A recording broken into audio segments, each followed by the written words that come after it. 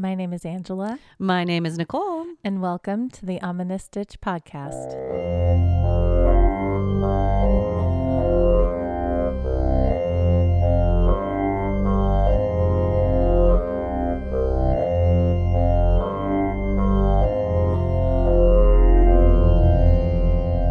Hello, Stitchers! Hey, everybody. Welcome back to another amazing episode of the Ominous Stitch podcast. Amazing. Yay! Happy New Year. Happy New Year! I know, we've already done that, but we have released a New Year one, but spoiler alert, we did record that before the New Year.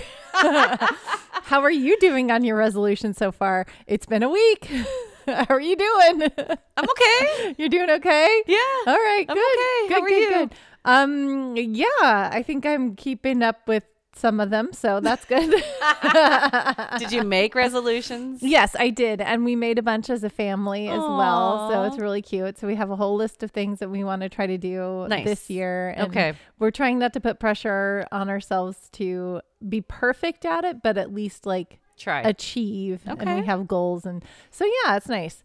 We call them goals. I like goals, that. Yeah, instead of resolutions. Yeah, resolutions is a bad word, I think. Yeah, inevitably I'll make a resolution and not do it. Yeah. And then I'll be like, man, the whole year's shot now. Yeah. And then no, that's not sabotage everything. true. I think as long as you make a concerted effort to concerted.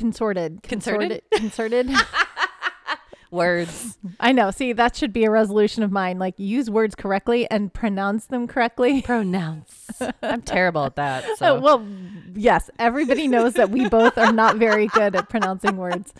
But y'all understand what we're saying. Yeah. So. Give us something that has a bunch of, this is on my mind because you guys listened to last week's podcast where I had a bunch of Native American names. That's right. And I couldn't pronounce any of them. I can't either. And I left a bunch of that in because it was cracking me up so much when I was editing it. I was like, okay, this is just ridiculous. I love it. How bad I am at it. Good job.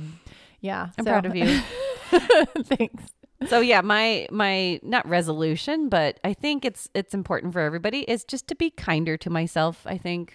Yeah, that actually is a resolution that we made, or at least I made, is to be kinder to ourselves and don't expect so much perfection. Do what you can, but you're give not yourself perfect. some grace. Yes. Yeah. So that's for everybody. Yay. Yay. Oh my goodness. So what's got you in stitches? So what has me in stitches is when you guys are listening to this, Nicole and I will have finished a 5K at Disneyland. Sorry, I'm really loud. I'm so excited. That's my stitch. We're going to be Disneyland and we're going without kids. Don't tell anybody. No kids. 2 moms on the prowl at Disneyland without children. People are going to look at us like, who are you? We are going to be having so much fun. So much fun. I can't wait. It's weird. And you know what's funny is I think every hour we're going to be like, oh, I hope our kids are okay. No. She was quick to that answer. You can feel, I will. You're so cute because like Nicole will text me. She's like, countdown to Disneyland. Woohoo. And then she's like, oh, I feel so good because my sister-in-law took the kids when she was in town last. And so I don't feel guilty about not taking them. And I'm like, I don't feel guilty about You're not like, taking I'm cool. them. Yeah. It's this good. is my time. Yeah. I mean, I love going places with my kids. Yes. I love taking them to Disneyland. I love taking them places. But I haven't been to Disneyland as an adult by myself since my bachelorette party. That's what I did for my bachelorette party 15 years ago, whenever that. Yes. Because this year, 2024 is year 15 for my husband and I. Wow, that's exciting. So it's been a long time since I've gone to Disneyland as an adult without kids. Yeah. Yeah, mine's close. I think mine's about 11 years, maybe. Yeah, 11. I was pregnant with him. Oh, well, that's still not fun though. Okay, before that, you can't then do it a would lot be of rides 11 that years. way. Yeah, it's tougher. Yeah, but it was still fun. Yeah, but yeah. So I'm excited. It's gonna be so much fun. And we're gonna run in the cold. And oh my so gosh, cool. it's gonna be cold and it's gonna maybe rain on us when we're running. Possibly. It'll be an adventure. We'll report back as soon as we're done. But I have not been running, which has been one of my resolutions. Bad. I've not been running. I mean, I have been doing workouts and I've been doing a lot more stretching. Yeah. So I'm like, because I used to run a lot. but I didn't necessarily stretch or do other things to, better Keep your muscles good. Keep my muscles good. That's so now important. I'm focusing more on that than I am on the running. Because we're getting old, man. Stretching. Tell me about it. Ooh, I think I found a gray hair. Yay! Oh my gosh. I think it could have just been a blonde one, but I don't know.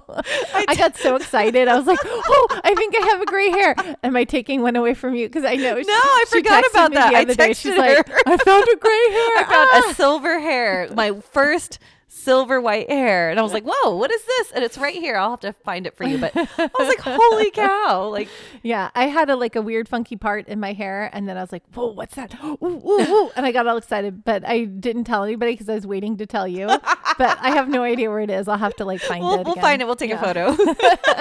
I love it. Is it blonde? Is it gray? I don't know. It's something. It's different. It's not red.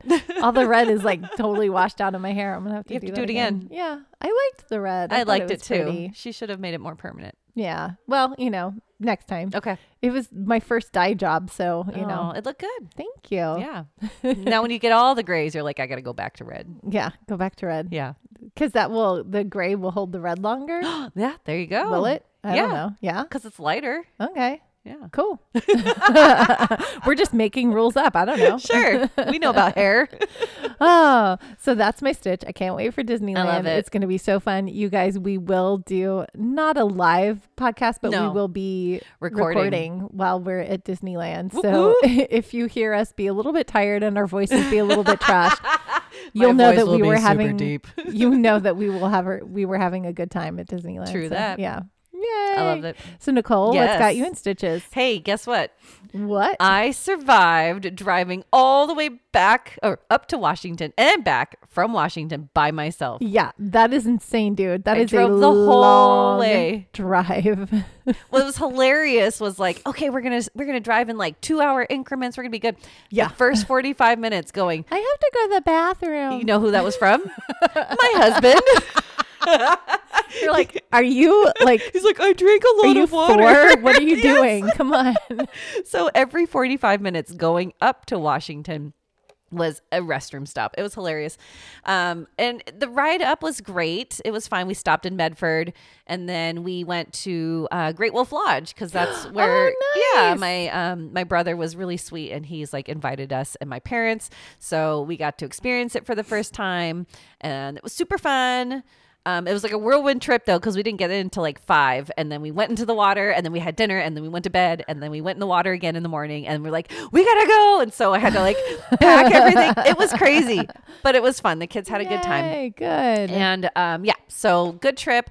Driving back. So I understand now why my parents and my in-laws were so worried about us driving in the snow and the passes. Oh yeah, they were making a big deal. Yes, about they were that. like, you shouldn't drive in the snow. Yeah, we had chains. We were ready, but it wasn't snowy, thankfully. But it was heavy rain and I couldn't see anything. It was dark. That's the worst. Yes, it was terrible. So we hit one pass. I don't know if we were in Oregon or if we were in California, but we hit this one pass and there's huge trucks and they're going 45, 50 miles an hour. And I was like, okay, I can go past this one because usually I was just tailing them. I couldn't see anything. Yeah. So I make my way around and all of a sudden, I don't know if their mud flaps were gone, but this huge water rush just came at my windshield. That's so scary. It was so scary. No, I braked really hard and I couldn't see for 3 seconds. And 3 seconds driving is a really long time. It's a long time. Super long. You cover long. a lot of ground. Freaked me out. And I didn't know if I was curves or not. So I kind of just went really slow for 3 seconds. I hit my brake. There was a car behind me, but pretty far away. And thank God we got out of it, but I couldn't see. Had you already watched this week's movie when you were driving? Yeah, no, I did it. We popped it. That's okay. We can keep going.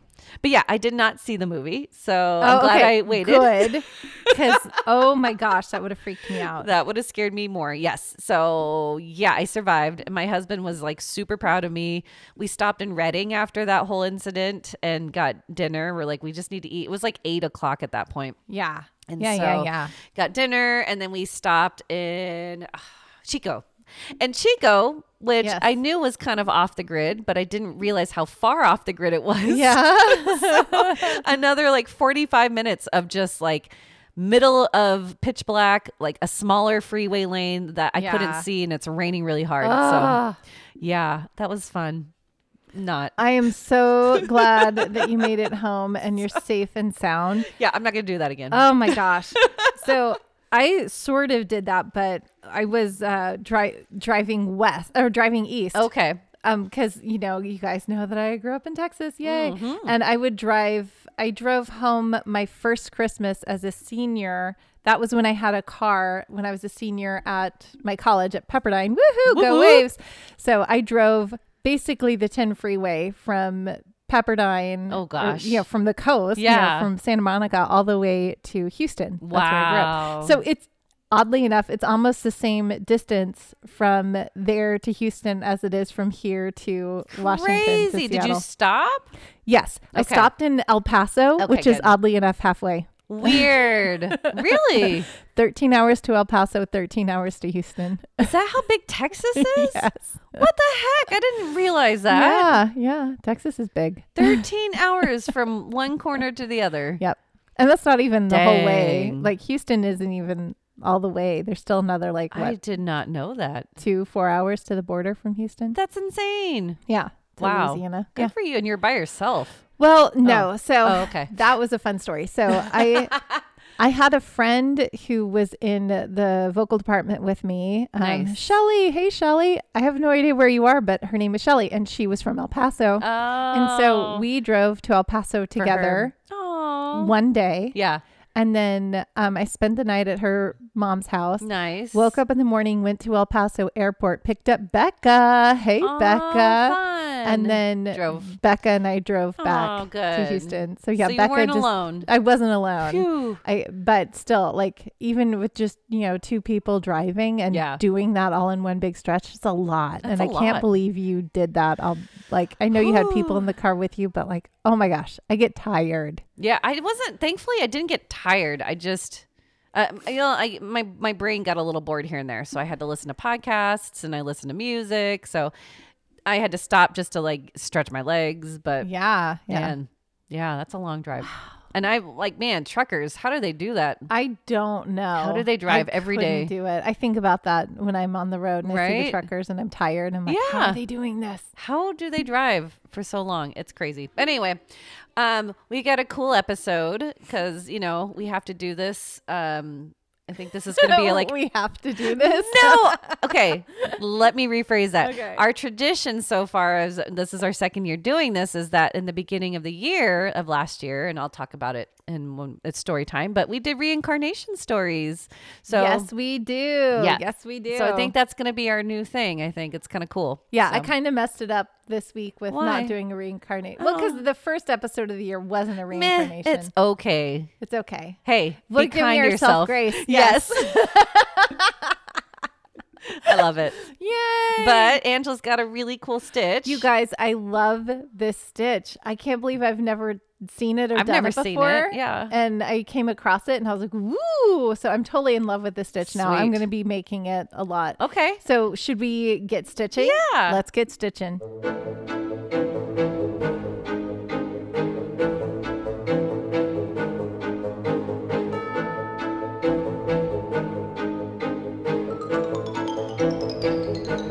Okay, Stitchers. So for this week's stitch, we are doing the smock stitch, or also known as the honeycomb stitch. Smock. No, yeah, two names for the stitch. Cute. Smock stitch or honeycomb stitch. So I pulled this off of, a couple of different websites. So, but the one that I'm going to tell you guys about is Rich Textures. Okay. So Rich texturescrochet.com has a beautiful hat that I'm going to be making. So I'm so excited. So maybe one of our patrons might be receiving this hat sometime in the near future. We'll see. Yay! We'll see, because I'm going to be making it. Yeah, she's going to do it. I'm going to do it. And so richtexturescrochet.com, and it's called the Honeycomb Crochet Beanie. Ooh. Honeycomb Crochet Beanie. And the honeycomb pattern, the way that she works it is in the round. So you're constantly working on the right side. But there are other patterns. Nastasia.com is the pattern, is another place where you can do it, where you're flipping your work back and forth. So there's two different ways to kind of work the honeycomb. If you're flipping back and forth, you can work wrong side, right side. Okay. Because there is a wrong side and there is a right side to it. But if you're working in the round, obviously you just turn your work as you're working in the round. Which is what I did with my hat. Right. Okay. Right. So Perfect. that's how you get away with the wrong side, right side Yeah, thing. that's cool. Okay. So basically to achieve this texture, it's you're working with single crochets, but you're working them in different ways. Ooh. Okay. Okay. So, and you're going to work in you need to chain multiples of 2 because it does take 2 stitches. I've seen 4, but I think any even number will work for this. Okay. Depending upon what you're doing.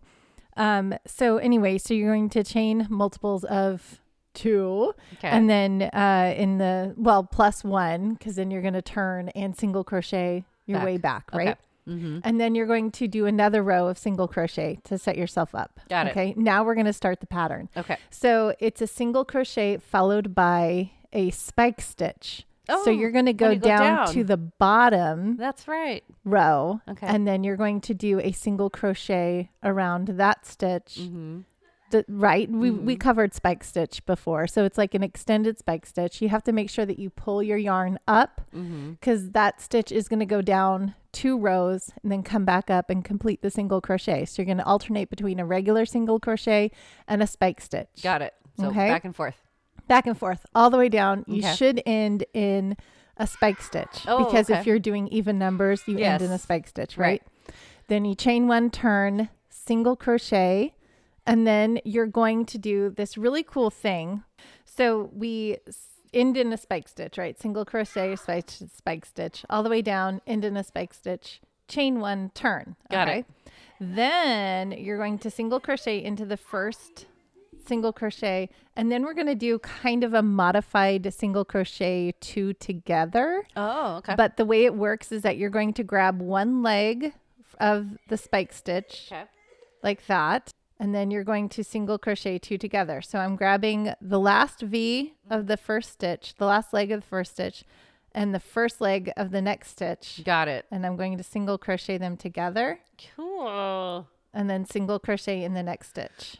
So you're still alternating, but you're grabbing the legs of the stitches. Yep, still alternating, but I'm grabbing the legs of the spike stitch. Got so the last leg of the first spike stitch and the first leg of the second spike stitch, right? Mm-hmm.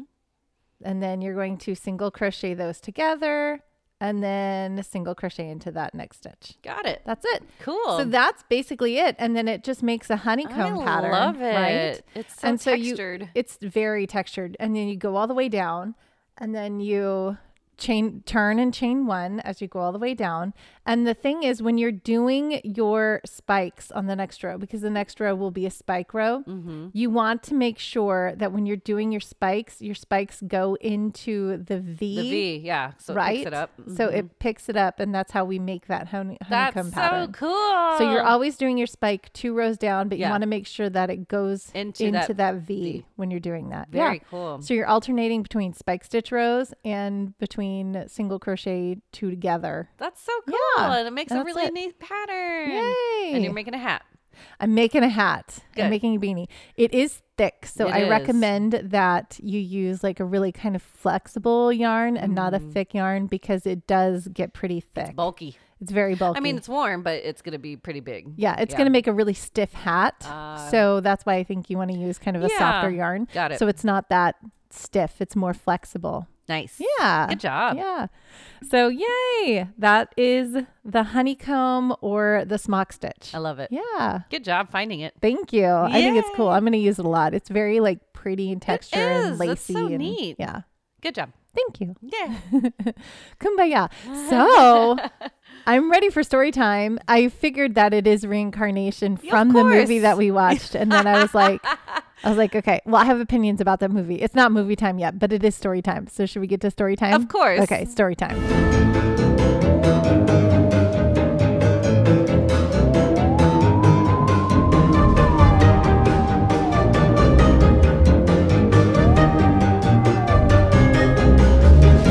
right. So, hey, again, what's a new year for our podcast without an episode about reincarnation? I love this subject. Yes. I love it. So I went back. So check out episode 26 for the OG episode. That's when 26. It was 26. Crazy, huh? And we're on 77. Wow. Oh my God. You We're moving guys.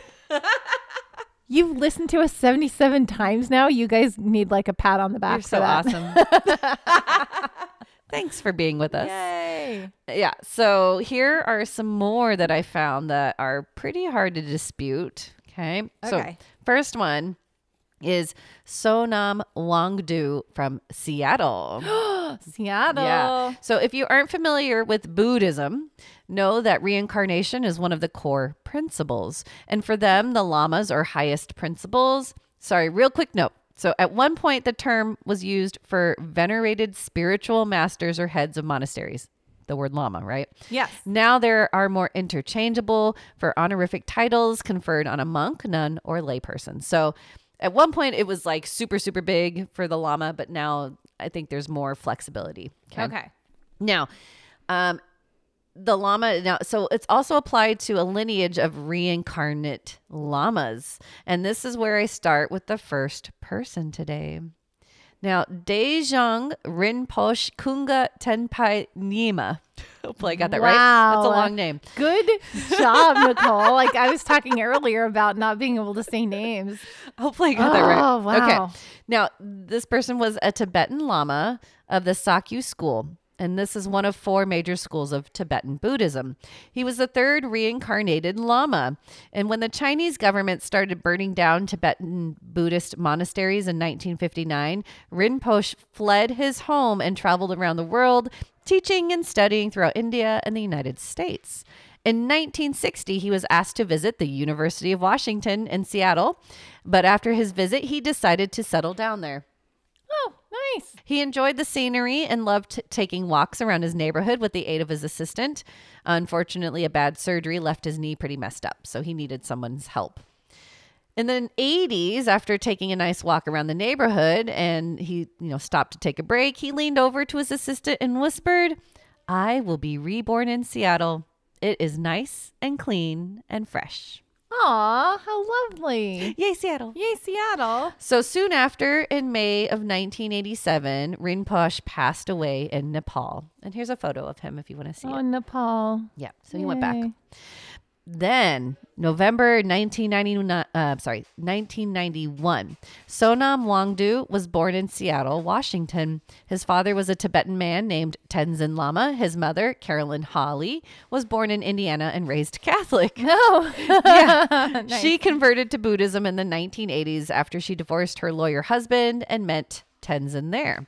While pregnant in the monastery in Seattle, she began having visions and believed her unborn child was to be the reincarnation of Dezung Rinpoche III.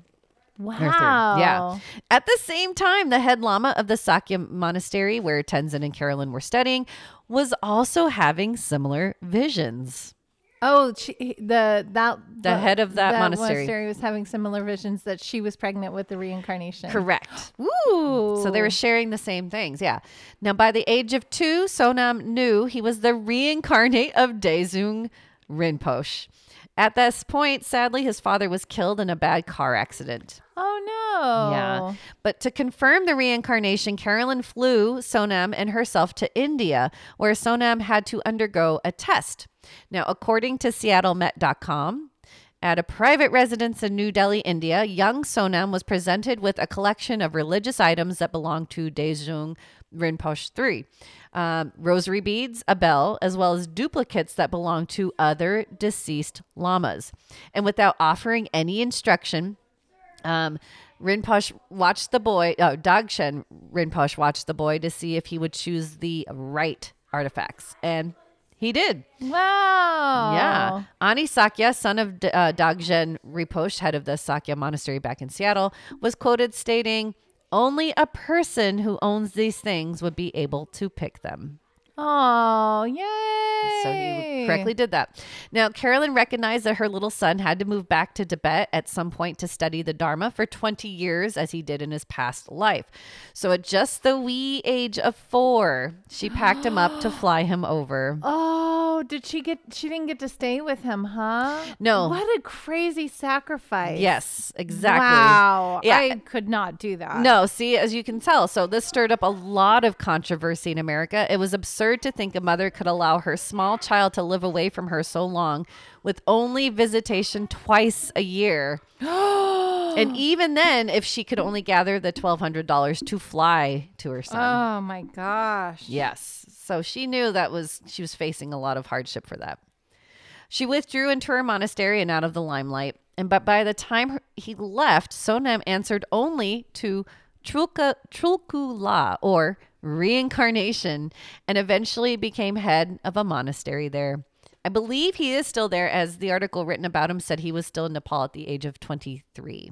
Oh, wow. Yeah, so I think he's in his 30s now. Yeah. And I forgot to mention that Carolyn had a child with her previous husband, Isaac, who lived with his father most of his childhood. He moved to Seattle later in life, and he actually visits his half-brother quite frequently, and they get along really well. So, oh, that's good. Oh, look. Oh, that's so sweet. Yep. Oh, so there they are. that's so cool. I love that. I mean, I can't imagine the sacrifice the mom made to Let her son to go, do but that. she knew. Just the insane faith that takes, Right. to believe that, yes, my son, this is my son, and this he is is his the- destiny, yes.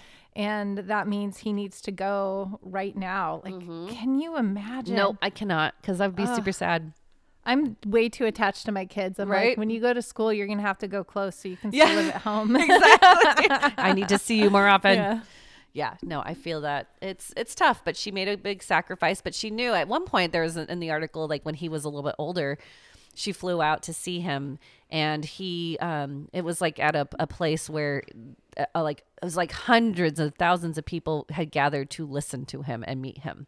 So she knew it was for a greater cause, and that's pretty big. Wow. Yeah. That's amazing. Yeah. So there you go. Then, But like, does he still recognize her as his mom? yeah, Like, I think okay. so. Yeah. Because she still visits all the time. He, when he was a kid, when he did have to travel and do all that, he showed pretty good patience and being like what he has to do. But as a kid, it was a little harder. He had a little bit of impatience, but I think yeah, I bet. over time, it's, he knew what he had to do, Yeah. which is pretty crazy. So That's insane. Yeah. That's, Yeah. I couldn't do that. Kudos to her. Right. And that's an amazing faith that she has. exactly. Very strong in that. All right, next is another short one. We have an intriguing case about a young boy with a serious knack for golf who was written about by Dr. Jim Tucker in his book, Return to Life. If you recall, everybody, Dr. Jim Tucker, he's like huge in reincarnation, and he's been doing studies for all his life pretty much. And yeah, so he's got a book, Return to Life. You can check it out. But it features this little 2-year-old who we will call Hunter. No, that's not his real name. He was given a set of plastic clubs and he became obsessed. Then, while watching the Golf Channel, a video clip from the 1930s aired. As Hunter watched in fascination, he pointed to golf pro Bobby Jones and announced with such conviction that was him, and when he was big. And from then on, he insisted his folks call him Bobby. Oh, wow. So there's a photo of Bobby Jones I'm showing her. Yeah. His father was intrigued. He found 6 photos of 1930s golfers and put them in front of his 3-year-old Hunter. And immediately, Hunter pointed at Bobby Jones again and stated, "That's me." Then he put photos of several houses in front of Hunter, one that included Bobby's childhood home. As soon as he saw that particular photo, he pointed to it and saying, "Home." Wow. Yeah. Then when Hunter noticed a photo of Harry Vardon, another pro golfer, he stated, "This, Harry Garden, my friend." So he got the last name, pretty close, Yeah. but that was, a 3-year-old. Yeah. Wow. Now, at the age of 3 still, Hunter was accepted into the 5-year-old class for golf and went on to win 41 out of 51 junior tournaments. What? 21 happened to be in succession. Wow, that's amazing. So they were saying like, this is crazy because yeah, he's really good, but at the same time, like how, like that's a little bit too close to be a coincidence. Like how many he won. And strangers who know everything about golf will comment to Hunter's father that his swing is exactly like that of Bobby Jones. Oh, crazy. That's cool. Hunter told his parents that the Augusta course is his favorite.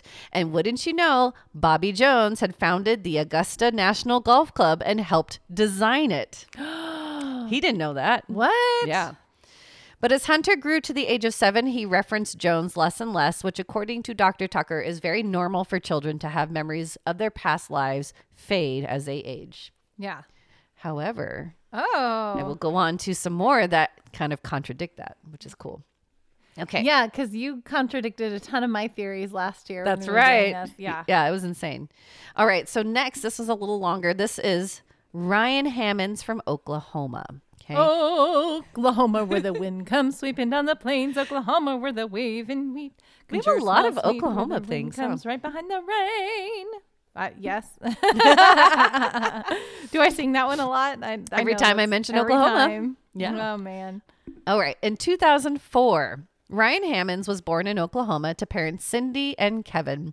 He developed his speech late in life due to enlarged adenoids, which are tissue behind the nose and throat to protect the body from viruses and bacteria entering. Yeah, I had my adenoids taken out. Did you really? Yeah. Oh, no. So you know how this is. Okay. Yeah. So when it's enlarged, the tissue prevents children from breathing well and even speaking. So at the age of 4, his parents decided to have them removed, just like you. Yep. And immediately, Ryan began speaking in complete sentences, but those sentences were odd for a 4-year-old as he began to ask about his 3 adopted sons whom he had given his name to. Oh, what? 4-year-old. Then he pleaded with his mom, Cindy, to take him to his other family in Hollywood. Yes, he recalled his previous house to be much larger and grander. And at one point he yelled at her, "I can't live in these conditions. My last home was much better." 4-year-old, dude. Isn't that crazy? I love it. I would have smacked my 4-year-old. Like, what are you talking about? And the peak of all these strange memories came to Ryan at the age of 4, the height of which came at bath time before bed, but he recounted these memories at daycare as well as home. Cindy decided to check out old Hollywood books from the library to see if she could help Ryan decipher whom he kept referring to when recalling so many memories. And he recognized Rita Hayworth and Marilyn Monroe without any prompts or even seeing them previously. Okay, well, that's pretty amazing for a 4-year-old because, True. like, there's no way that they would know. They would. who I they mean, are. Yeah. they might watch something here and there, but I don't know. They wouldn't. It didn't Yeah. seem like he had seen anything before. Yeah. But then she brought home a book with a photo from a 1932 movie, Night After Night, and instantly Ryan pointed out an actor whom he claimed to be. But this actor was an extra in the film and was never recognized in the credits. So Cindy did start taking record of the memories Ryan rattled off, and in 2010, she decided to reach out for help. At the library, she found a book about reincarnation, mainly on children who possessed memories of their past lives. At the end of the book, there is a note from the author, Dr. Jim Tucker, with an all call to parents who had children that displayed similar memories of past lives. So she calls or I think she messages him, but she contacts Jim Tucker at the University of Alabama. He helped in the James Leininger case, if you remember. Mm-hmm. And at around the same time, Tucker was contacted by a producer who was in charge of a new cable TV series, The Unexplained, as he was interested in his reincarnation research. When Tucker told the producer about Ryan, they sent him a camera to film his interview with the boy. Now, after the interview, the film crew immediately moved Ryan's case to their priority in the show because they believed they figured out who Ryan's past life was. They decided to fly Ryan to Los Angeles to see if they could identify locations associated with this past life. Ryan responded to all of them, and they were now convinced that Ryan was the reincarnation of Marty Martin. I watched this. Did you really? Yes. I was like, as you were telling the story, I'm like, this is familiar. familiar? This is familiar. I Okay. watched this. Okay. Ooh, I got chills. Yay, I got chills. good. That's exciting. Well, I know cool. this. So you know Okay. this. Now, who Yay. was Marty? And there's a photo that they Yes. incorporated. Okay. So Morris Kalinsky was born May 19th, 1903 in Philadelphia, Pennsylvania. His folks had immigrated from Ukraine recently. He had 2 sisters, but one died young. The other sister and Morris moved to New York City, where he tap danced on Broadway. And he changed his name there to Marty Kolinsky. He then decided to move to LA, and that's where he changed his name to Marty Martin. He tried acting, as we know, in that 1932 movie, but he wasn't very good at it, so he decided to open his own talent agency, the Marty Martin Agency. Now, this was a huge success and grew a large amount of wealth for him. There are many details that I'm going to dive into on what Ryan Hammonds got correctly about his life, but no, he was married 4 times, had only 1 daughter with his fourth wife, and 3 adopted boys from her as well. Later in life, he was diagnosed with leukemia and died from a cerebral hemorrhage on December 25th, 1964. Oh, no. Yeah, at the age of 61. So let's get into the recorded information Cindy had taken. Now, Tucker concluded that of the 230 statements she recorded from Ryan, 55 were correct. That's 24%. 15 were incorrect or implausible, only 6.5%. And the majority, 140 or 69.5%, were unverifiable. So they couldn't figure out if because they couldn't contact anyone who knew Marty Martin at that point. Right. But majority of his, the ones that they knew were correct. So here are the few of the statements that were correct about Marty Martin's life from Ryan Hammonds. Yes, the man in the photo that Ryan pointed out was Marty Martin. He did indeed live in Hollywood, and Ryan claimed he lived somewhere with the word rock or mount in the street address. Marty Martin's main residence was Roxbury Drive in Beverly Hills. Nice. Yes, he was very rich, and yes, his house was huge. There was a brick wall at the house. He said that there was one, and there were 3 boys. He knew the boys weren't technically his, but did give him his name. He did have a daughter, and he did bring coloring books home all the time. His oldest stepdaughter from another marriage did not respect him, they did not get along very well. He got that right. Okay, good. Yeah. Well, I mean, not good. That But he got that right. Yeah. He had a large swimming pool. He hated cats. Oh, no. Yeah, he recalled being badly scratched by a cat as Marty. And in his, as Ryan, he didn't like cats either. So that kind of came through, which was cool. Or not cool, but Interesting. Yes. Yeah. He bought his daughter a dog when she was 6, but she didn't like the dog. Oh, no. Knew that. Marty drove a green car that he would never let anyone else drive, and his wife drove a nice black car. He ran his agency, and the agency changed people's names. He ate in Chinatown a lot. His favorite restaurant was there. He had an African-American maid, had a very extensive sunglass collection. Oh. And was a smoker. He knew all this. Okay. Oh. He knew Rita Hayworth. She made quote unquote ice drinks and knew that Mary lady, but you couldn't get close to talk to her. That's quoted from him. Mary lady? Like Marilyn Monroe? Exactly. Exactly. Nice. He was a staunch Republican who hated FDR. Oh, no. Yes. And he was quoted stating, "I'm not 5. I'm closer to 105 when I was here before." And sure enough, he would have been 106 years old. Wow. So knew exact age. That's crazy. Yeah. And he knew that he died at the age of 61. This was actually very amazing because Martin's death certificate listed his birthday as 1905, which would have put him at 59 years old when he died. However, after much research, Martin's birth year was found to be 1903, so Ryan was absolutely correct. Wow. Yeah. That's so cool. Yes. Now, with the memories came Marty Martin's behavioral traits that Ryan exhibited, a lot more around the age of 4, but still carried throughout his life. When recalling memories to Cindy, his tone of voice and mannerisms became more mature. He even told her, "I am not the same as the man in the picture on the outside, but on the inside, I am still that man." Wow. So this little that's boy crazy. knew, yeah. At night, he would worry about what happened to his children, why he couldn't remember his other mother's name, and what happened to his little sister. Oh. Yeah. Then at one point, Ryan watched a cartoon that reminded him of his tap dancing days, which then caused him to start humming show tunes and even started dancing. 4 years old. That's fun. He asked his mother to purchase him tap shoes, and when she got them, Ryan started tapping a routine in the middle of the floor, saying tip, tap, to keep his beat. Wow. Yeah. That's amazing. Just like, I'm going to tap dance Yeah, now. and he's like, he was good at it. Wow. Yeah. That's nice. And be like, cool, I don't have to pay for Yeah, lessons for my kids. I've got something I can do.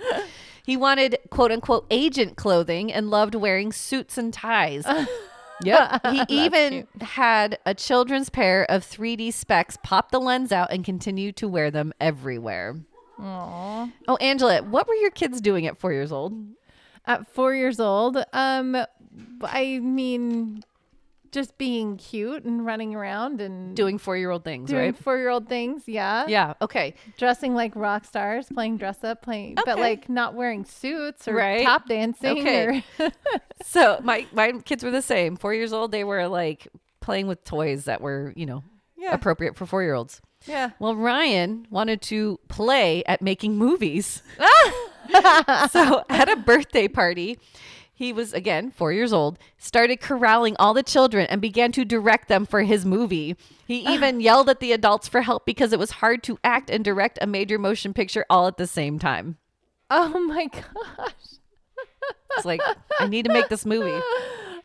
Yeah. I wonder how many times his parents were like, why did we have his noise taken out?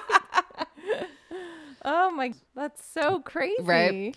And as I mentioned before about loving Chinese food as Marty, when his folks took him to his first Chinese restaurant, Ryan expertly used his chopsticks without being taught how. Whoa. My kids like don't even know what that is. They were like playing with him. No, this kid, he picked them up and started eating. Yeah. That's awesome. Yeah. As for the adopted boys, Ryan knew that Marty Martin did not treat them well during his life, and Ryan wanted to make amends for the harsh treatment, but unfortunately, that never came to fruition. Ryan did, however, meet Martin's daughter, who had been 8 when he passed and was 57 when Ryan first talked to her. Oh, wow. Strangely, Ryan complained when he first met with her that she had not waited for him, and that her energy was different even though he recognized her face. He sadly didn't want to see her again. Ryan. Yeah, like, Oh. yeah, so, yeah, she's not a little kid anymore, man. Like, she grew up, so sorry. Like, it was weird. Oh. But That's she was, bizarre. she was really nice and helpful. She confirmed many statements Ryan made about Marty's past life, like the green car, hatred for cats, the dog that was given to her by Marty, and his sunglass collection. However, because she was only 8 when he passed, she could not help with many of the other statements Ryan made about Martin's life. Yeah, that makes sense. Yeah, she was young. Ryan made a second trip to LA, which actually brought a sense of resolution to the Marty Martin life. He was very excited to see all the familiar places, but he was able to start living in the presence. 6 months after they watched the unexplained episode Ryan was featured in, Cindy walked into Ryan's room to see all the decorations related to Martin taken down. Ryan said it was time to be just a regular kid. Yay. Aw. But Martin's personality traits still showed strong in Ryan. At the age of 11, Ryan still loved 1950s music and still wanted to go to New York. He dressed sharply, loving his button-down shirts, and still had a strange fascination with sunglasses. He identified as Republican and followed politics more than an 11-year-old boy typically did, and even began to show interest in Judaism, which created tensions in his Christian family. Oh, Because Marty Martin was not, he was Jewish. interesting. Yeah. The most baffling trait, though, that Ryan showed was a well-developed psychic sense.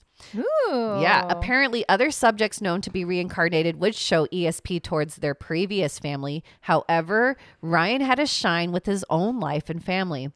For instance, he talked to his mother, Cindy, about one of her siblings who had died in infancy, a fact no one brought up around Ryan. Or when he wouldn't drop the fact that his father needed to buy a new watch. His mother said no, he already had a watch, but Ryan told her he would need a replacement by Father's Day. Sure enough, the evening of Father's Day, Kevin, his father's watch broke. What? That's cool. Yeah. When he took the first trip to LA, he predicted correctly that they were going to be given white cars to drive around. And sure enough, white cars. Wow. I mean, that's cool. Yeah. I feel like a lot of rental cars that were white. True. Yeah. That could be true too. But yes. still, that's cool though. Yeah. Lastly, Ryan had memories of after he passed away as Martin. He recalled an awesome light that one should go towards, yet everyone came back in a new body to live again. But before this, when he died, he had to visit a waiting place rather than to heaven. But later, he did recall being in heaven and seeing Cindy from there. He had known her from an earlier life, and he actually chose Cindy to be his mother so that he could take care of her in this life. Oh, that's sweet. See, remember we talked about the choosing 15, your families. Yeah. Yep. Yeah. There you go. Oh, that's so sweet. So Cindy was chosen, yeah. And Ryan even brought up memories of being in Cindy's womb. Ryan asked why she wanted a girl. He told her, this doctor guy did a test and told you I was a boy. You got mad and said he was wrong. You just knew that I was going to be a girl. Mommy, it was Daddy's birthday. You went to a restaurant afterward to eat and you cried for a very long time. He was right. Oh, no. Yeah. Cindy felt horrible for this behavior and felt so bad about it. But like I said, Ryan was 100% correct. Oh, my gosh. I would feel so bad. Right? Oh, my gosh. Oh, I can't even imagine one of my kids coming up to me and be like, giving Mom, you a memory. Why were you so upset? And I'm like, what? Yeah, that was my youngest. No way. Yeah. What? So I swear, when I was working at CLU, I swear it was a girl. I had a girl, and the admin was like, "Let's do tests," and they did the ring test and everything. Girl, 100%. Went into the doctor. They're like, "No, that's a boy." And I was like, "No." I didn't cry, but I was like, I was so heartbroken. Oh. But now I'm very happy. I have 2 boys. So Yeah. It They're really worked out. awesome. But yeah. I like your boys. Yeah. Yes. I kind of knew. Well, okay. My oldest told me, and I've said this on the podcast before. Yeah. She told me every time I was pregnant. So she knew. Obviously, she didn't tell me when I was pregnant with her. Duh. But when she had just turned 1, she put her head on my tummy and said, "Baby." And I was like, "Yep, that's where babies come from." And then a week or so later, I found out I was pregnant with my son. Spooky. And then same thing when before I knew I was pregnant with my youngest, we were sitting on the couch. She was 3 and she goes, "Mommy, I have a little brother and a little sister who is far away." And I go, "Oh, that's nice." Like, okay. And she's like, "Yes, she's far away and she's going to have blonde hair and blue eyes just like me." Oh my gosh. And I was like, "Okay." And then a week later, I found out I was pregnant again. I was like, "Dude, she called it again." She's good. And then I kept telling her, I was like, "It may be a boy. We don't know if it's a boy or a girl. We don't know." She goes, "No, Mom, it's a girl. And she's going to have blonde hair and blue eyes just like me." And she was very adamant about it the whole time. She's like, "Mom, she's going to look like me and it's a girl." And she is dead on. They look so much alike. Yeah. Blonde hair, blue eyed girls. That's insane. Yeah. She knows. That's she crazy. Knew. Yeah. Wow. Children, so she was still like way in touch with your body. Other side. Like you said, she had part of your soul, so she probably just knows. She did. She had part of my soul. That's so spooky. Well, yeah, it's an interesting thing. Has that happened to any of you guys? Yeah, right. Let us know. So when I gave birth to my oldest, I felt a piece of my soul go with her. Right. I didn't feel that with the other 2. But with her, I definitely felt, I was like, it was just like a little bit of a tear went with her. And she is my twin. Yeah, like, she is.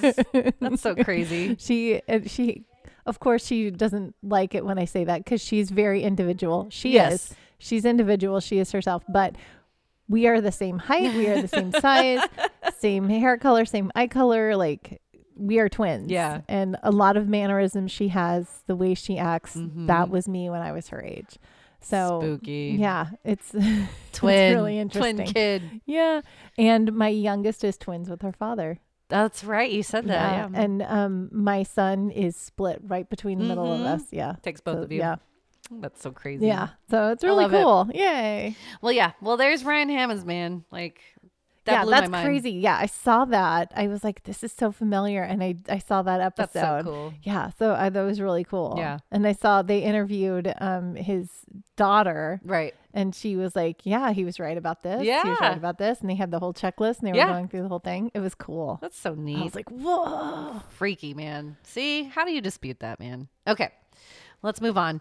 I've got a very controversial case of reincarnation. Okay. And it happened to an educated Indian woman named Uttar Hudar. Uttar Hudar. Yes. Okay. Oh, Uttara. Sorry. Uttara. Yeah. So Uttara was born in Nagpur, Maharashtra. Oh, I've said that wrong. Maharashtra. There we go. On March 14th, 1941. And she was the youngest of six children. While her mother was pregnant with Uttara, she had a recurrent dream of being bitten on the right toe by a snake. Ooh. But these dreams completely stopped once Uttara was born. When Uttara was a child, she had a severe phobia of snakes that her father described as severe between the ages of 5 and 8. So there are two main languages in India, Marathi and Bengali, and both descended from Sanskrit. But those who speak Marathi can't really understand Bengali, and vice versa. The Hudar family were Marathi speakers, and Uttara never had a problem learning Marathi. She tried learning rudimentary Bengali in school, but had no Bengali friends nor family. She was fascinated by the Bengali culture, though, and idolized the Bengali heroes of resistance as her father did. They were fighting the British rule at this point. One of Uttara's brothers did speak Bengali for his job, but he never spoke it with Uttara. Now, Uttara finished high school and went on to receive her MA in English in 1969, then a second MA in public administration in 1971. These degrees helped her obtain a part-time lecturer position by the university's Department of Public Administration. And she was living with her family at this point since she was unmarried, which is an Indian custom. Right. Okay. She fell for somebody at one point, but it didn't work out because he didn't fall for her. So, yeah. So in her 20s, she developed a few health issues and began seeing a doctor in 1970. But when this particular doctor touched her for the first time, Uttara felt an inexplicable spark as his touch was familiar, and she was drawn to him. Soon, Uttara found a visiting yogi that was conducting meditation sessions, and Uttara participated. Afterwards, at the age of 32, Uttara's behavior began to transform. 1 minute, she would be happy and excitable, the next, silent. She began speaking fluent Bengali and even changed her style to that of a Bengali persona. She began treating the doctor as if he were her husband. Oh. Yeah, totally different. Her family was concerned and began seeking help from Bengali speakers as they couldn't understand her because she was speaking fluent Bengali out of nowhere. Oh, no. And yeah, they couldn't understand. So with the help of Bengali speakers, her family learned she now identified as Sharada and told them about her life in several Bengali villages, the nearest about 540 miles away from Nagpur. Whenever Uttara's personality reemerged, she couldn't recall anything while Sharada was present. And Sharada would come at sporadic times, and sometimes for a few days, sometimes for even longer than a month. Whoa. Now, this happened for the remaining time of her life, but after 30 years, Sharada barely occurred once a year. So still came and went, but just, kind of slowed down. It feels like that's more split personality than it is reincarnation. I'm going to get into that. Okay, yeah. okay. I will promise. I'm getting ahead. You're getting ahead. You're smart. You're formulating your ideas. I know you do that. So Uttara or Sharada was interviewed and investigated independently by two researchers, Indian psychologist V.V. Akolkar and reincarnation research pioneer Ian Stevenson, who collaborated with Satwant Parisha and other Indian colleagues. The two did their own investigations as to not impede on each other's research.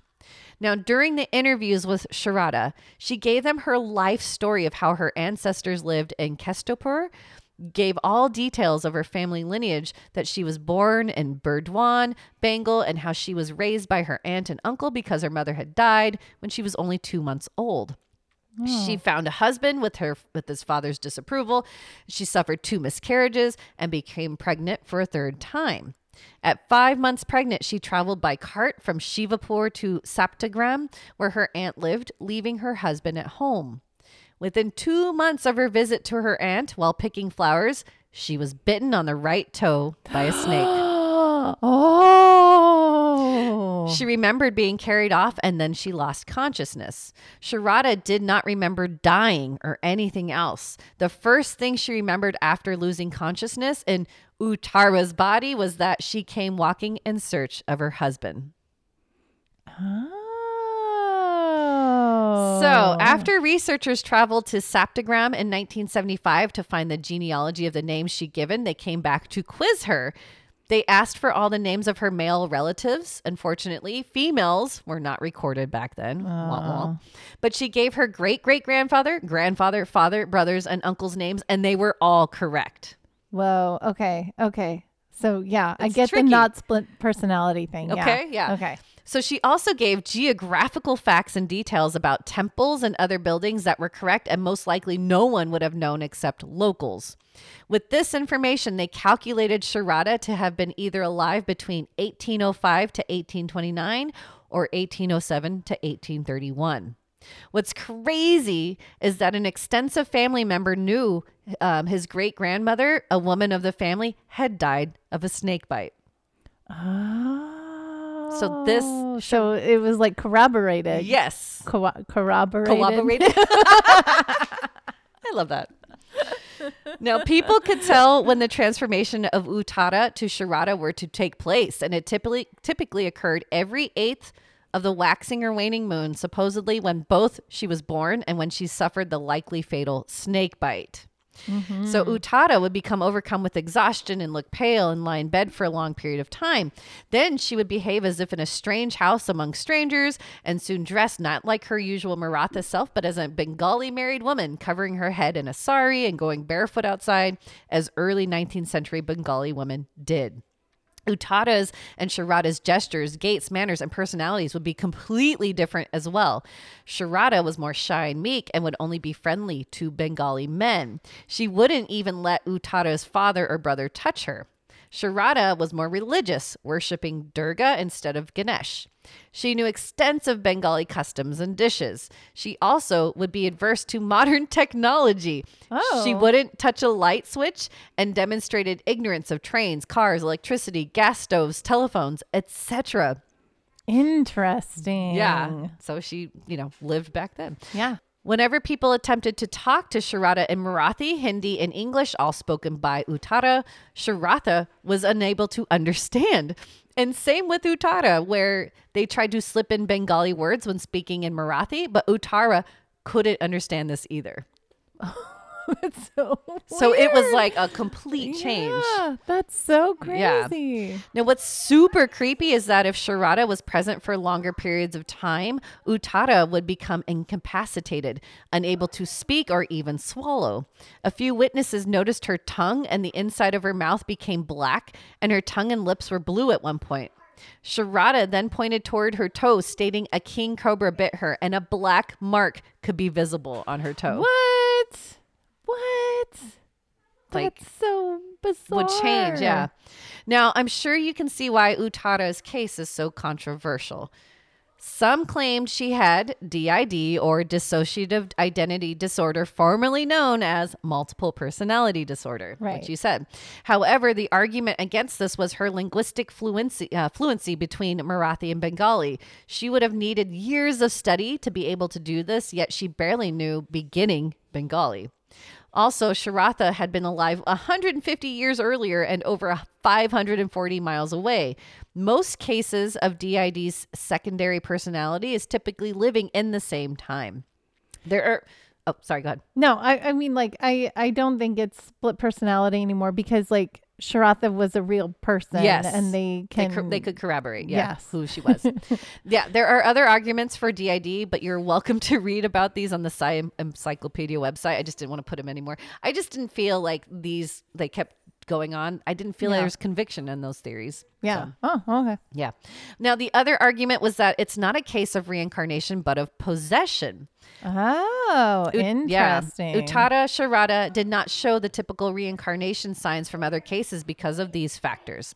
So Sharada appeared later in life versus others at a very young age. Sharada only appeared once Uttara entered her trance-like state. And Sharada's personality completely took over Uttara. So like in Ryan Hammond's case, like there were still both of them in there. Like he remembered a lot of things.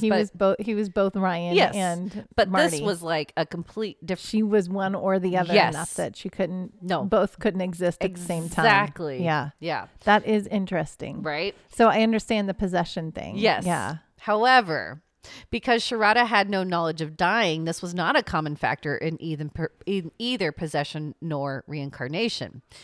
Also, in possession cases, there is some sort of motivation to possess, and the living usually knows the deceased, but Sharada had no idea about Uttara until someone told her. However, the similarities of reincarnation stories are of the snake phobia and Uttara's extreme fascination with Bengali culture. Yeah. Interesting. That one's cool. So isn't that fun though? Yeah, like that how one's crazy. Cool. Like so I mean it kind of reminds me of the possession made me think of that one case where the woman was possessed by the other woman speaking Tagalog. Yes. Yes. To get her killer. Yeah. So that reminded me of that case. Right. But because they couldn't remember, she would like speak from her and then she'd be like, I don't remember talking that way. Yeah. And she was she speaking in Tagalog or just with a accent? Okay. And she doesn't know Tagalog. No. Yeah. So but she knew her. That was the thing. They did know each other. Yeah. They worked together. Yeah. Yeah. And there's no way these two women would have known each other because 150 years apart. Yes. Yeah. Very different. Yeah. So it's just a different kind of, I think, reincarnation case. Yeah. That she kind of, that the meditation experience kind of just triggered it, I think. Yeah. Just unlocked it. Mm-hmm. Wow. That's really interesting. So isn't it spooky? Like, I like maybe that one. 5 years later, we'll like, I'll do something and I'll be like, whoop, I'm a different person. No. Who are you? Okay. Last one I've got for you. Okay. So imagine your little lively 3-year-old has a fatal accident and you fear the worst only to see them alive within the next hour. Wait, what? Like, let's say you witness your 3-year-old die and you're like, the doctor comes and's like, yeah, they're dead. But then like an hour later, they're alive and they're fine. What? But they're different. Oh, no. Yeah. Oh. So that actually happened, everybody. What? Okay. So this last case is actually a more well-known one. And I think I read about this at one point, but I was like, oh, okay. This is one I should probably talk about. So Dorothy Eady, she was born 1904 in London, was a spirited little girl who was full of life until, that is, she fell down the stairwell in her family home. The family doctor rushed over and within minutes, he delivered the heart-wrenching news. Dorothy was gone. She was dead. But wait, and after an hour later, she'd fallen. Her family found Dorothy restless and sitting upright in her bed. Like, what? Nope, she's not dead. So soon, though, they noticed Dorothy was not acting like her normal self. She would ask her parents to be, quote unquote, brought home. She wasn't talking like herself either. She was speaking with a foreign accent. At Sunday school, her teacher was befuddled when Dorothy compared Christianity to heathen ancient Egyptian religion and told her parents not to bring her back. Yeah. At the Dulwich Girls' School, she was expelled for refusal to sing a hymn that called on God to curse the swart Egyptians. And the Roman Catholic priest at her church interrogated Dorothy because she mentioned she liked Mass as it reminded her of the old religion. Oh, what? Yeah, her parents decided to keep her away from church at that point. Yeah.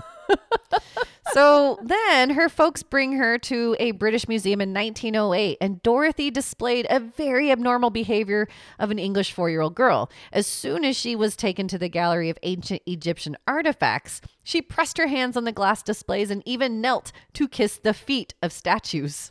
Oh no. Yeah. Oh no. She noticed a photo in the New Kingdom Temple exhibits room, and Dorothy shouted out, "There is my home, but where are the trees? Where are the gardens?"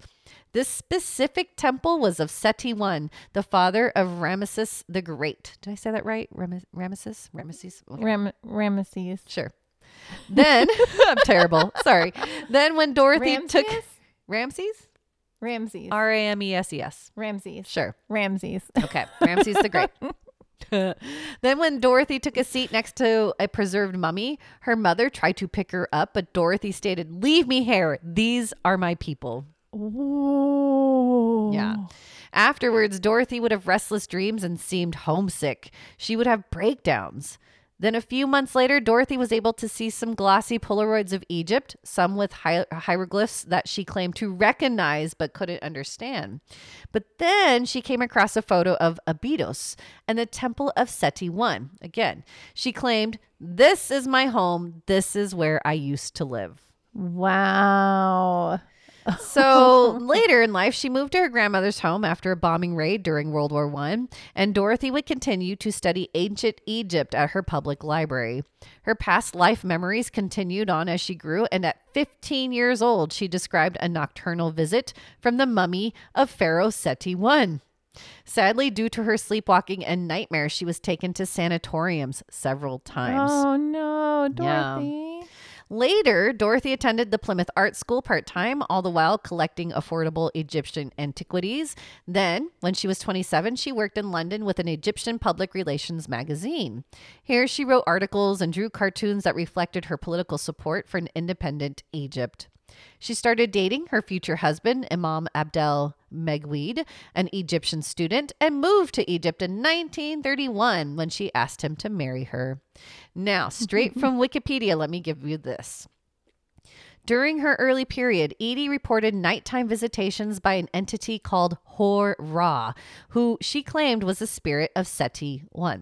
Edie stated that Hor-Ra slowly dictated to her over a 12-month period the story of her previous life. The story, written by Edie, took up about 70 pages of cursive hieroglyphic text. Wow. It described the life of a young woman in ancient Egypt called Ben Treshit, who had reincarnated in the person of Dorothy Edie.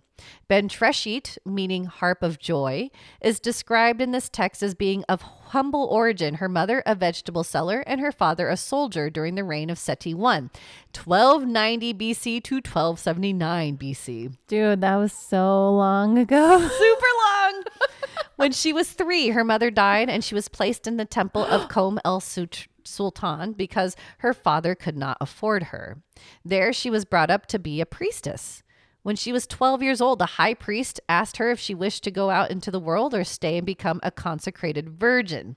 In the absence of full understanding and without a practical alternative, she took the vows. During the next 2 years, she learned her role in the annual drama of Osiris's Passion and Resurrection, a role that only virgin priestesses consecrated to Isis could perform. One day, Seti I visited and spoke to her. They became lovers, eating the uncooked goose, an ancient Egyptian term that had been compared to eating the forbidden fruit. You know what that means. It's not a virgin anymore. Yep.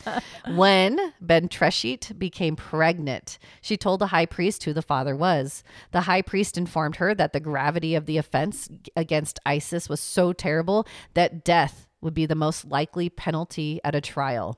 Unwilling to face the public scandal for Seti, she committed suicide rather than face trial. Oh no. 14 years old. Dude, she was a baby. And Seti was a pharaoh. Yes. I mean, like what do? You can't say no. You can't say no to him. Yeah, or else you die, that right? Sucks. Yeah. Oh. So this was all witnessed by her husband as he sees her get up out of bed to complete these automatic writings while in a trance. Whoa. At one point, he ran out of the house in fear because he claimed to see a pharaoh sitting at the foot of Edie's bed. Dude. Yeah. Dude, Spooky. what would you do? I don't know. I would freak out too. I'm like, what? My husband is going crazy? Yeah, this is insane. It's like getting up in the middle of the night and writing in in a cursive totally hieroglyphs. different language. Like, Oh Yeah. no. Oh no. Oh, no. And see a pharaoh And sitting see a there. pharaoh. Oh my gosh. What the heck, man? My brain is, the whole time we're doing this, my brain is going, walk like an Egyptian. I love that. It's very Homer Simpson. So Dorothy and Abdel have a child, and BT Dub, when Edie became a mother, she followed Egyptian custom of not referring to the mother's first name and became known as Seti, or Mother of Seti, because she named the child Seti, after the guy. The pharaoh Yes. that deflowered her, Exactly. ate her goose, Ate a goose. ate her goose, and then cooked it. You know. Oy babe. Now, in 1956, Seti, she becomes the first woman to obtain a job in the antiquities department at Abydos, a place where she knew she was meant to be because that was where Seti I was from. But here, according to her memory, she told archaeologists where to find the exact location of the temple garden. And after careful excavation by archaeologists, they found it. Whoa, that's awesome. Yeah, she knew. Then she led archaeologists to a hidden tunnel on the north end of the temple. She also told them about a library vault of religious and historical records under the temple of Seti I, but this excavation has not happened yet. Ooh. Yeah. And she also claimed that the Sphinx was much, much older than what experts believe. Oh. So she knows, man. So Seti lived her remaining years in Abydos and spent them mostly at the Temple of Abydos. She passed away on April 21st, 1981. Look at her. Wow, that is so awesome. I love that story. That's crazy. I can't imagine being her husband. I'm so Right? glad that she was able to like get back to her people. Yes. Oh, she And- divorced, by the way. They got divorced. Oh, he divorced her? Well, he had to go to Iraq to live, and she's like, no, I'm not leaving Egypt. So, Oh. yeah. So he's like, bye. And she's like, bye. I'm going to stay here because this is my home. Oh, wow. Yeah. That's intense, Yeah. man. She knew like this was her apparent life. That's crazy how it took over. And I'm wondering if that accident just kind of, that was why. Remember, again, like things happen, you know. Yeah. So that accident probably just like bumped a big thing, and like that whole past life just came through more than her actual personality. Yeah. That's interesting. So, yeah. Oh, that like so many thoughts are racing through my brain right now. Cool, huh? Oh. So reincarnation, man, like yeah. how it's crazy with these. I'm sure people will argue constantly over this, but man, it's hard for me when reading about this and researching, like, I fully how do you believe argue that? like you don't. It's real. mm-hmm. It's real. And just because most of us don't remember, Mm-hmm. you know, I think it's Which so fascinating. makes I me- love this topic so much. Which I want to It talk makes my about brain in spin. movie time, because there's some things that we because I think we have very different opinions about this movie.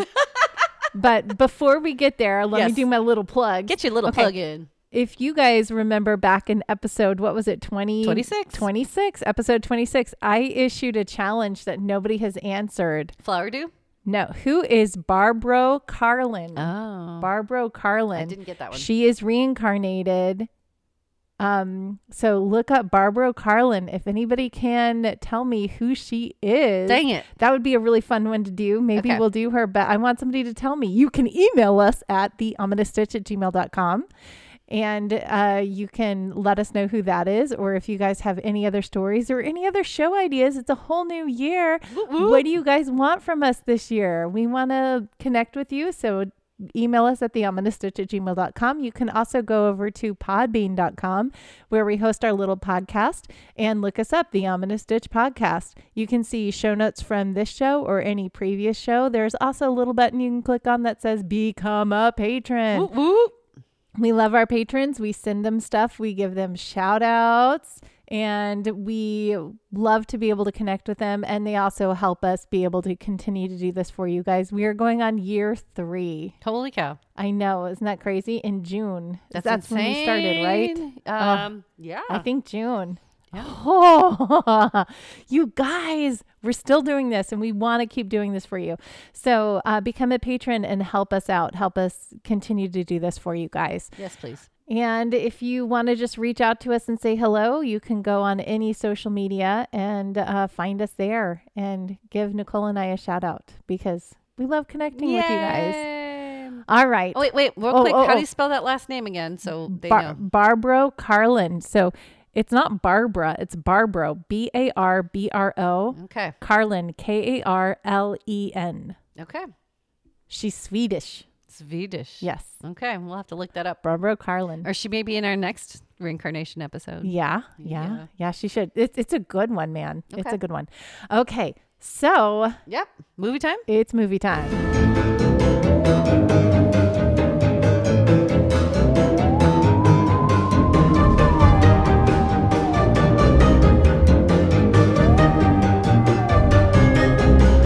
This episode's movie review, Audrey Rose, released in 1977, 5.8 stars on IMDb, and the synopsis.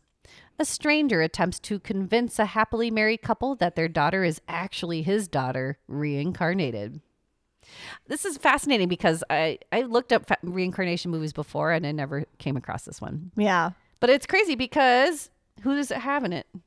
It has Anthony Hopkins, Which is Sir crazy. Anthony Hopkins, Right? Yes, A young Sir Anthony Hopkins. a very young Sir Anthony Hopkins. Which was kind of nice to see. And then a lot of other people we don't know. But man, I'm sure they were famous back in the day. I'm sure they were. The apartment they lived in was insane. Oh my gosh, can you even imagine? Like that's an apartment. Artwork, yeah. I was like, the painted ceilings. yeah. And then the I'm like, how much money do they have? Right? It's crazy. Yeah, So in New York City. In New York, yeah. Oh man. But yeah, so the synopsis is exactly what it is.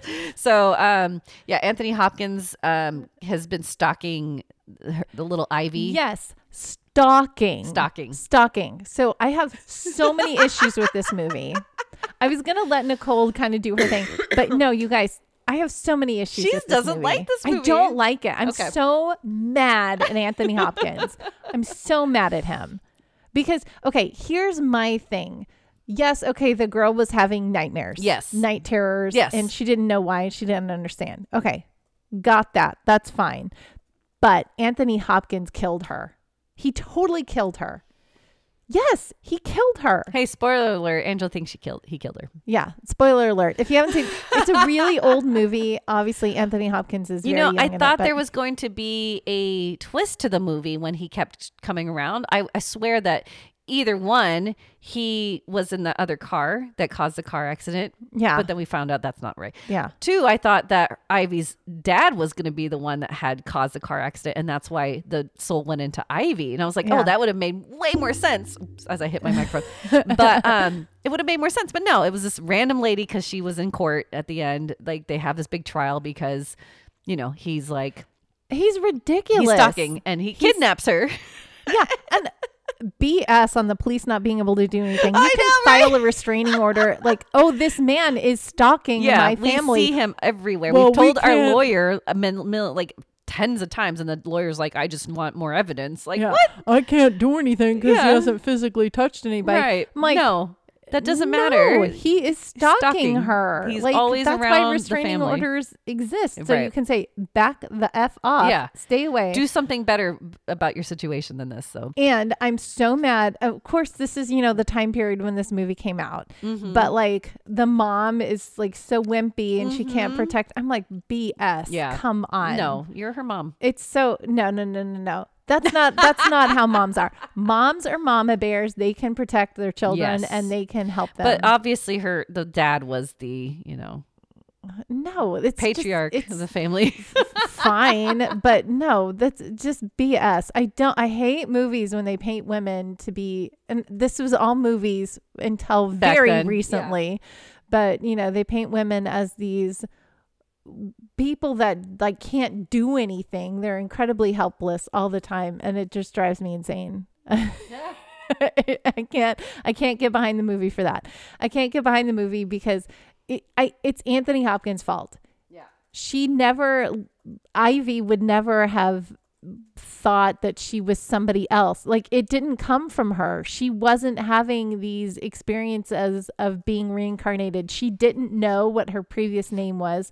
She didn't have any recollection of her previous life. She was having night terrors, but she didn't understand what that was or what that was about. Right. The only information he's going off of were from quote unquote psychics. Yeah. Psychics told him that this was his daughter reincarnated. But then he calms her down during the night terror, which was anybody could calm. They were calming her down before he showed up. That's before he started yelling, Audrey Rose. Constantly. And like, it's daddy. That's all I hated That's that exactly part. what the dad was doing before. Like, Right. he was like, it's daddy. And she'd wake up and be like, daddy? Oh. Yeah. You know, just BS. The whole thing was so unnecessary and made me mad. But the burning of the hands on the cold window, I believe the mom versus the dad on that. It wasn't the radiator. No. Okay. Yeah. There were like stigmata things that were happening. Yes. Yeah. That was just to further the movie that like, oh, she is, to make you think, oh, she is reincarnated as Audrey Rose and blah, blah, blah, blah, blah. But freaking Anthony Hopkins is so pushy. He pushes his way into the family. The cops are like, we can't do anything, which they can. Right. It gets to the point where he's like in the apartment and he's kidnapped the daughter. He won't let the parents in, which of course they finally are like, okay, we can arrest you now because you're kidnapping the daughter. And then like the parents get on, the mom is ridiculous. Like, oh, he's the only one that can help my daughter. No, you can help your daughter. She is your daughter. Like, yes, she may have been somebody else in a previous life, but she's not that person and she doesn't remember that person at all. She's trying to connect to that person because everyone keeps telling her that that's who she was. But like, no, it is not a typical story of reincarnation. I don't like this movie because she doesn't know, like, if it comes from her. Yeah. Because I was trying to figure out what my reaction was. He's saying the soul, her soul, Audrey Rose's soul, should not have moved on because it was unfinished. And that's why, she's still in that phase. So I'm guessing, and he's studied in India for so long about it. My biggest complaint, you're right about a lot of it, but if you get put in a psychic trance like that, like you wouldn't... that was the hardest part about it at the end. Like, it was ridiculous. Yeah, she couldn't get taken out of it, which I'm like, what? And then she was dying. Then she died. She died because she was in a psychic trance. And I'm like, no. And then everyone was fine with it. She's at peace now. Like, no, she's not at peace. Oh my Your God. dumbass kept pushing and pushing and pushing until like you killed her because you kept pushing because you missed your daughter. But the dad was the one who convinced them to do the psychic thing, not him. Well, that was from the prosecution, not the defense. Yeah. So the dad did want to do it because he was trying to get he didn't believe, and he was trying to get the guy to back off and like, whatever. It's still Anthony Hopkins' fault. And then why was he the one that was allowed to like be around her and hold her hand in the last breath? That's so ridiculous. Everything about this is so upsetting to me. You're funny. I love it. That made me mad. Yeah, I can see. Yeah. So how many stitches would you give this one, Nicole? I didn't hate it as much as you did. It was a good movie, but it made me mad. Yeah, I can tell. Yeah. But that's good. I got a reaction out of you. Isn't that what movies are for? Sure. We're getting massages by Rosie. Rosie is like pushing on us. She's Rosie. so happy to have Nicole back right now. Yay. Like, I can't tell you. She would be all on Nicole's lap if we would let her. Okay, how many stitches? I give it like a 4.5. Yeah. Okay, yeah, I would give it probably a 3 because it wasn't like a terrible. And it wasn't like I watched it. Yeah, and it was but and it's a mystery movie, not a horror movie. Again, like we usually do more horror, but I thought because it fit into our theme, so that worked out right. Mm-hmm. The acting was much better in this movie than last week's movie. Correct. So. Not my negative 5,000 or whatever I gave it. Yeah, 10,000. Oh, that was it. Yeah. No. I mean, like you said, some of the sets were really pretty. Like the apartment, man, that was crazy. Yeah. For 1970s, they did a pretty good job with the what's it called? The dialogue and And Anthony Hopkins, even Yeah. though you hate he does that. He's good at that. Like, Yeah, remember he's good Silence at of the that. Lambs.